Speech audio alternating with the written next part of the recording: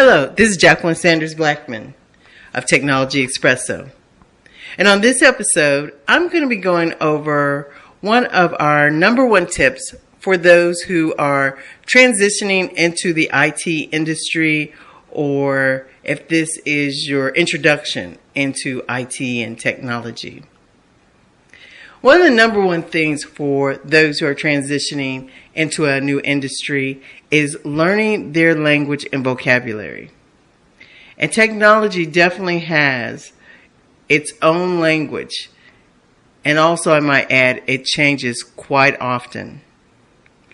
I want to give you some of the top 20, what we call buzzwords of the industry right now.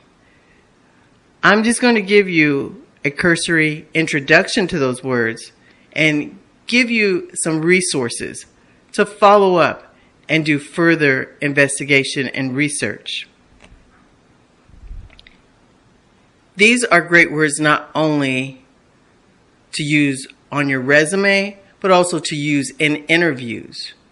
These are what we call keywords that employers and interviewers are listening for. Not that you have to have a vast amount of experience with them, but just the awareness of these words is a key indicator that you're familiar and have had some exposure to the industry. So let me begin by going through our list of 20 words. I'm going to be taking pauses between the words and speaking slowly, as many of you will be taking notes and capturing some of the resources that I'm sharing with you. So, here we go. The first word is Agile. And I may have started with one of the toughest words first. Agile is an approach to developing software. It may be the toughest to explain, but it's also a very hot topic right now. There are a wide range of approaches that have been used for developing software over the years, but over time, each of them have their problems and their challenges. Some of the older methods are Waterfall, Iterative, Spiral, Extreme Programming. That's just to name a few. But the oldest one that Agile is most commonly compared to is called Waterfall. Waterfall's downfall, many will say, is that it requires a lot of upfront documentation. It could take months, even years, to document the requirements before the software or hardware is built. Whereas Agile came about in response to Waterfall, where they support very lean documentation. Agile is quite involved in order for lean documentation to be successful. I would suggest that you visit several websites to get different perspectives of Agile.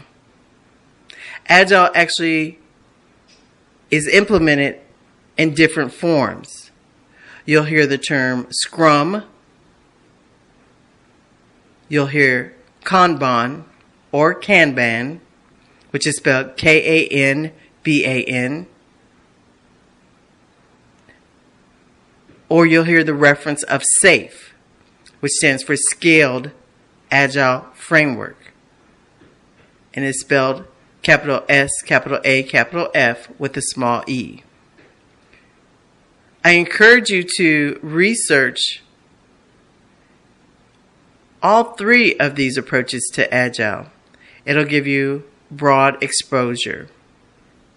Okay, that was our first word, Agile. Now, the next one is project management. Project management primarily focuses on scheduling, budget, and resource management. But there's much more to project management, including risk management, change management, requirements management, quality control. All of the oversight that it takes for a project and the communication among the many stakeholders. There's a organization known as Project Management Institute, which manages the project management body of knowledge, often referred to as the PMBOK. PMBOK. The Project Management Institute website is www.pmi.org. I encourage you to visit and explore the PMBOK. Our vocabulary word number 3 is contingency. Now, you may be familiar with contingency, and the definition isn't that different. Contingency is very important in IT, to have a backup plan or a plan B, or even what we call a back out plan. There's a whole special area referred to as disaster recovery, and there's specialists in the area of disaster recovery. Because software has become such an integral part of our businesses, our communities, our government, from defense to hospitals to financial institutions, it's so important to have a contingency or backup plan for software systems.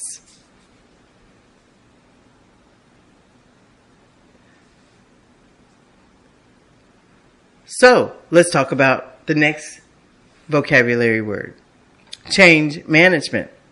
This is another specialty area and discipline. Change management is tied very closely to software development, because when introducing new software, new systems, new hardware, new technology, the human factor, the people who have to adapt to these new changes, often have challenges or have a hard time accepting them. Oftentimes there is just blatant resistance. Change can be very hard. The reason why this is such an important area with technology is because change is constant. Change happens quickly. I often use the analogy of the cell phone. How many of us have changed cell phones year after year? Very few people maintain the same cell phone 2 to 3 years. It's all about the latest and greatest, the new apps, the new functionality. Imagine this happening in your workplace as well. Oftentimes, you have no control. Changes are being imposed upon how you work, where you work, who you work with, what systems and software you work with. So change management, and something referred to as organizational change, is a whole specialized area. People are hired to help organizations to deal with the change so that it's not as disruptive to both the employees and the customer. Change management. Vocabulary word number 5, cost benefits. Now, this is an area associated with project management. It's a hot topic because software is very expensive to develop, especially when you think of all of the various resources that it takes on a team to build software, hardware, and new technology. One of the things that we have ran into over the years with software development is that software and technology can do just about anything humans can imagine. However, the cost to build it may far exceed the benefits. For a time, people disregarded the cost and simply built or started to build very elaborate solutions, and systems. Well, as businesses change, the economic climate changes, many projects, and these are million and billion-dollar projects, have been abandoned, even over the course of my career at various organizations I've worked with. So now, companies are really emphasizing cost benefit. Just because we can build it doesn't mean that it's worth the cost. The role of a business analyst often is responsible for monitoring and identifying the cost benefits. All right. Vocabulary word number 6, SME. That's actually the way we pronounce the acronym SME. SME stands for subject matter expert. And a subject matter expert is someone that is familiar with a business area or what we call a business domain. So when creating software for a hospital, a nurse might be a subject matter expert. When working with an insurance company, a claims adjuster would be a subject matter expert. These are the people that work and do the day-to-day work around the business area, which we are building the software. So they are the consultants that we go to provide us with information about how the system will be done so that we make a successful and usable system. That's a SME. Okay, next, number 7 is elicitation. Elicitation is a word that the IIBA, the International Institute of Business Analysis, uses to describe one of the main functions of a business analyst. You can find out more about the IIBA at iiba.org. The IIBA also has a similar body of knowledge for BAs. It's called the BABOK, B-A-B-O-K. They selected the word and emphasized the word elicitation for the process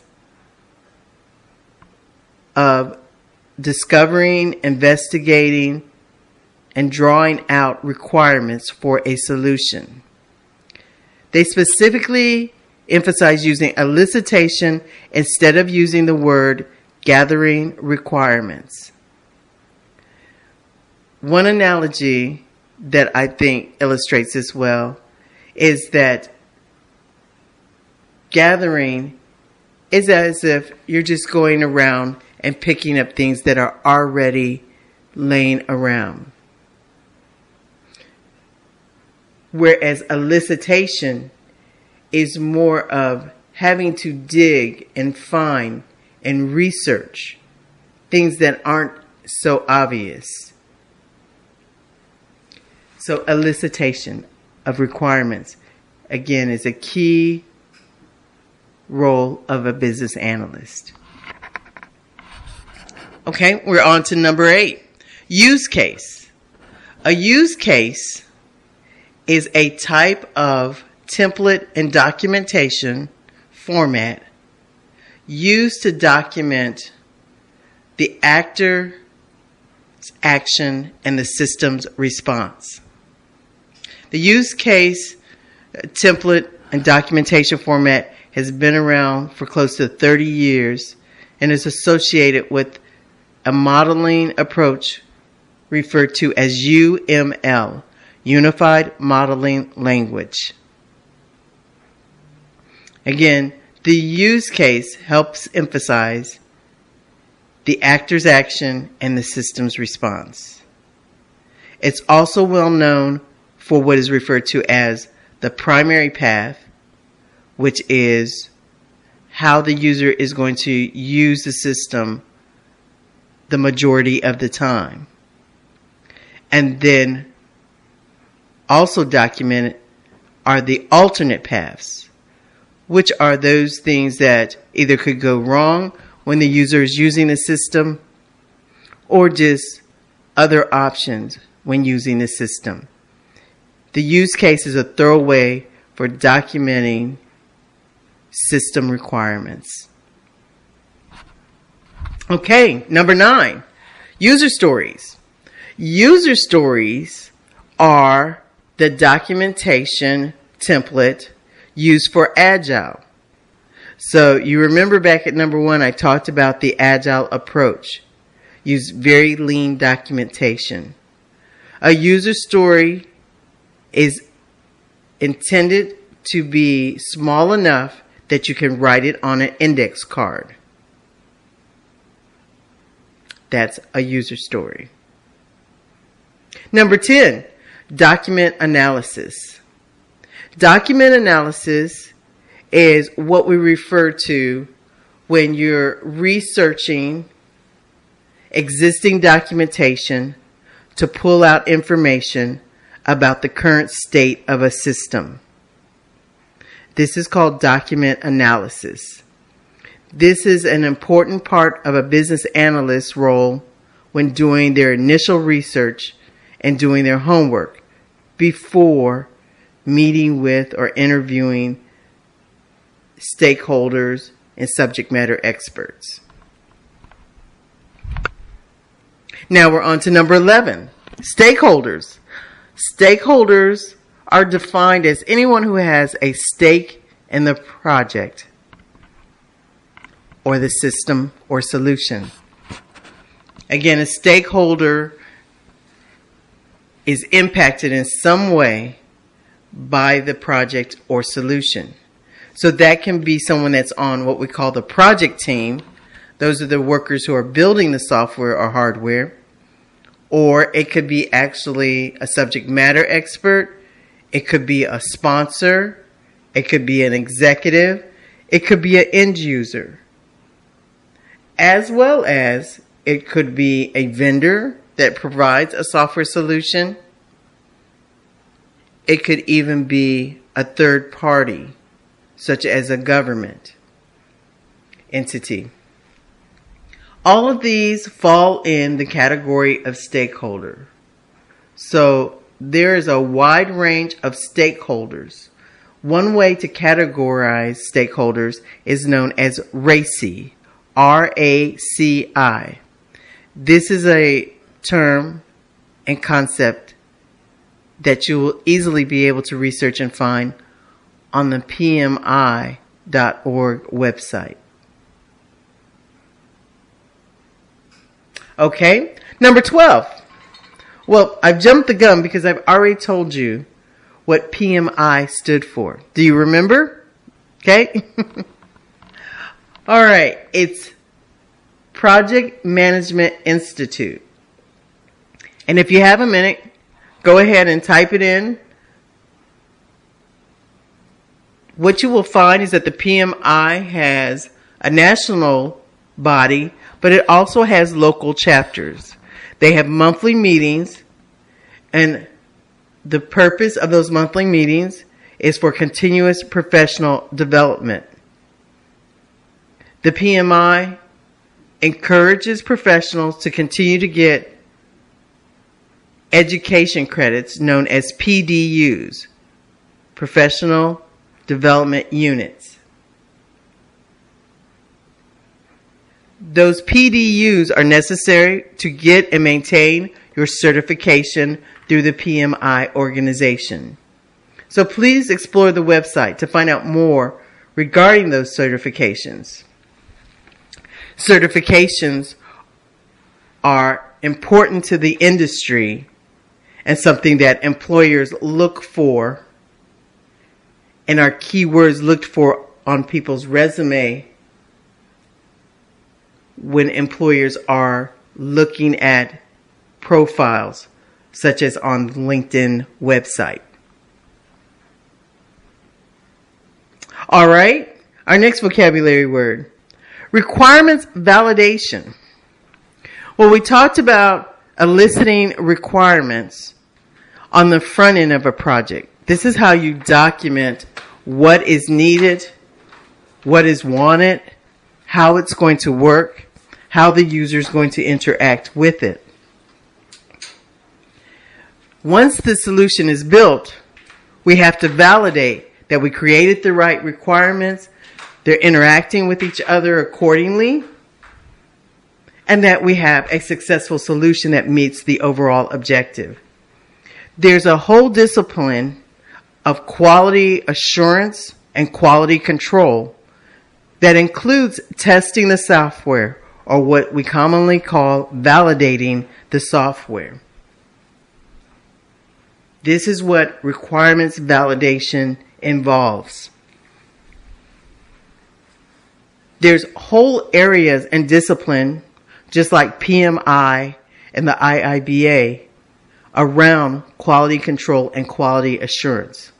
One of the premier organizations is known as SQA, for Software Quality Assurance. It also has certifications and helps with exploring career paths in the quality assurance, quality control, testing, and validation discipline. And that's our number 13. So let me take you next to number 14. Something referred to as reverse engineering. Reverse engineering means when you have an existing software or hardware solution, existing piece of technology, but you have no documentation on how it was built, how it works in the inside, the logic that it was programmed with. So quite often, we have to go into what we call legacy systems and reverse engineer them. That might be looking at the code. That might be walking through the existing functionality and documenting it. This happens more than you think in IT.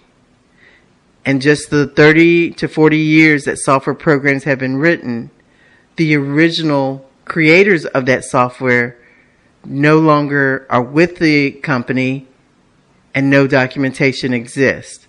But users who use that system either want to take that functionality, have it documented so that they can pick new solutions or re-engineer it on new platforms.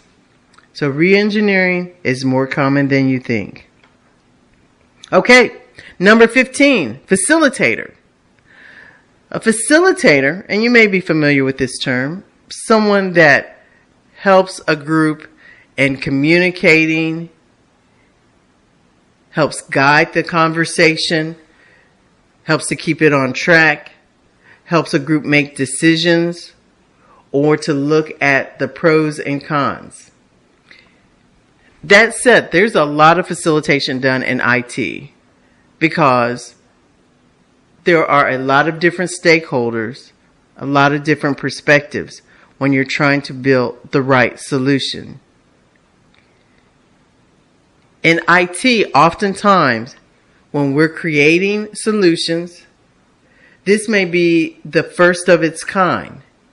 We're always finding ourselves in new territories or with a new combination of circumstances that is unique from what we've done previously. So IT is definitely not cookie cutter. It's very dynamic, which can make it exciting. But with that said, good facilitators are always needed to help with the negotiation, the input, the brainstorming, the collaboration necessary. Some organizations, there are just people who specialize in facilitation. Other times, it's a combination of maybe project management or the business analyst that helps with facilitating big meetings and workshops. So that is the definition of a facilitator. All right, I'm going to number 16, which gap analysis. Gap analysis. That is quite common in IT because not everything is built from scratch.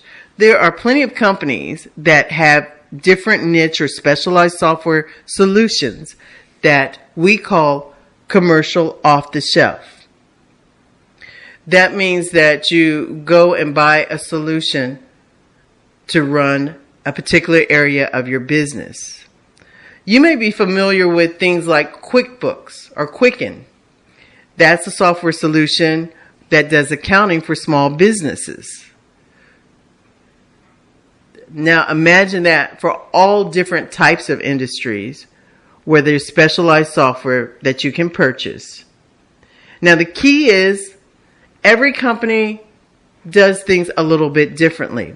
So when you buy this off-the-shelf software, oftentimes there are gaps. This is what we call gap analysis. A business analyst will often do the comparison of how you currently do business and what the software package is capable of doing, and then determining what the difference is or what the gaps are. Those gaps may be addressed by configuring the system in a certain way, or you may have to customize it, or you may have to change some of your processes. This is the role of a business analyst in helping a business negotiate a successful selection of either a off-the-shelf product, a COTS, C-O-T-S, commercial off-the-shelf product, or perhaps sometimes it's not feasible to use a COTS and it's better to build a solution custom to how your company does business. That's gap analysis. Okay, next is 17 is data interface. So at the core of what information technology is, or technology, it's about exchanging data. That's why we commonly call it IT, information technology. 30 years ago, we even called it data processing. So data, information, they're the same thing. But what people will say is that data is the raw information. Information is once it's been transformed so that it's meaningful to the business. At any rate, there are many different applications that have to send data back and forth. You're probably very familiar with that every time you step up to an ATM. You're typing in information that's going to a master database to verify that there's funds in your account. That's a data interface. Data is being sent electronically to another location that can then trigger a lookup, a validation, a verification. We see that as well when you go to the checkout stand at a store. You swipe your card, it's reading data off of your card, it's sending it so that it can be looked up and verified, and then a code is returned. That back and forth, the movement of that data are referred to as data interfaces. All right, we're up to 18. 18 is mock-up. A mock-up is what you do when you draw a rough draft of a screen, a user interface. So we just talked about data interface. When you look at your screen and you see an application with fields and buttons and drop downs, we call that a user interface. When you're designing one, you create a mock-up. You can draw a mock-up on a piece of paper. You might use a tool called Visio. You might use any type of drawing tool online to just mock up where you want the fields and buttons to look for your user interface. That's a mock-up. Okay, next I have 19, which is objectives. So important in making sure you get the right solution is knowing what your goals and objectives are. The goals are typically a little bit more high level from a business perspective of what you ultimately want to achieve, such as saving money, making more money, doing things faster, doing things with less effort. These are the goals we often set when creating software and technology solutions. Now, objective is a little bit more specific. We refer to them as making them SMART, which means specific, measurable, attainable, realistic, and time-boxed. You can look up SMART, S-M-A-R-T, and what that acronym stands for, especially around SMART objectives. You always want to establish SMART objectives for your project so that you make sure you're building the right thing.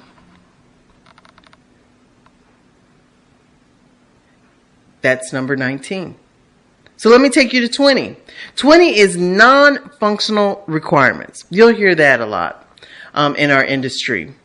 When it comes to building requirements, you'll hear business requirements, and that's what the business requires. That's the what we call it. And then there's the functional requirements, which we call the how. The look and feel and how the solution is going to appear in its final state. Now, functional are typically tangible things. So the various devices and screens and what you see, that is the outcome of functional requirements. Non-functional requirements are things that occur behind the scene, but that make a solution successful. Functional requirements include things like performance or security or maintainability or even compliance. So imagine you have a great application that looks good, has a great interface, but runs very slowly. That can be very frustrating and cause a stakeholder to abandon or reject a solution. So you have to make sure things are like your non-functionals are working correctly. They have to be defined, they have to be tested, and they have to pass. So keep in mind, there's business requirements, there's functional requirements, and they're non-functional. And they're all equally important when creating a successful solution. Okay, I have two more bonus. I said 20 when we started this.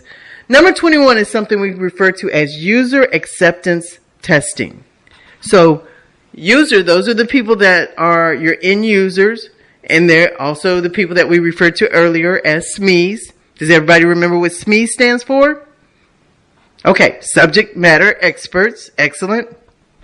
Well, user acceptance testing was sometimes also, once again, an acronym, UAT, user acceptance testing, is toward the end of the project, after you built it and the pieces come together, the users actually test and exercise the system using various scenarios and test cases to make sure that the solution is going to work for them in production. The users should be interacting and seeing demos along the way so that it's not completely new to them once it's revealed in UAT.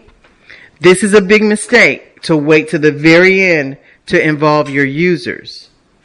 But what you do allow in user acceptance testing to use real data, use it in as real of an environment as possible, let users get hands-on experience, and load several different scenarios that mimic real life. So it's really testing as closest to production as possible, which is something you want to do so you don't discover problems or bugs, we call them, in production.